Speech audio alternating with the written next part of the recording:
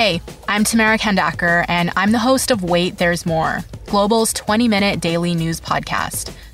This week, we're dedicating all our episodes to the coronavirus pandemic.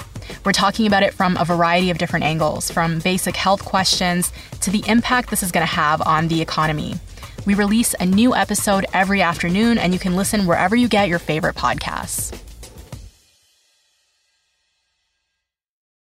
This is the John McComb Show on demand. Subscribe now on iTunes. Listen to the show live each weekday morning, 5:30 to 10 on 980 CKNW and through the Radio Player app. Now, Squire on Sports. If you just watch regular season NFL games and avoid the exhibition season, and quite frankly, I can't blame you for doing that, then the first time you'll get a look at Seahawks rookie linebacker Shaquem Griffin will be in their season opener this Sunday in Denver.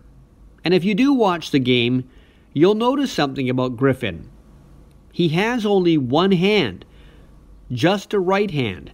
His left hand was amputated when he was 4 years old because it didn't develop properly and was causing him severe pain. But he played every sport he could, and he was very good at football. So good, he got to play at the University of Central Florida. And then he got the notice of the NFL. But he wasn't going to be invited to the NFL Combine. He basically forced his way in and impressed all the scouts. In fact, in the 40-yard dash, he ran the fastest ever for a linebacker. The Seahawks picked him in the 5th round, and he led them in tackles during the preseason.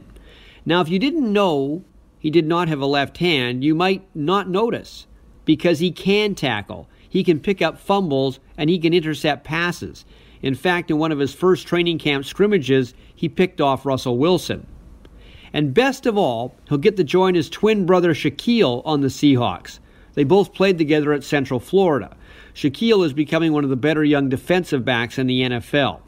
So in a year that might be rather bleak for Seahawk fans, the story of Shaquem Griffin could be one of their bright spots. Squire on Sports. Catch Squire Barnes tonight on the Global News Hour at 6 and on 980 CKNW.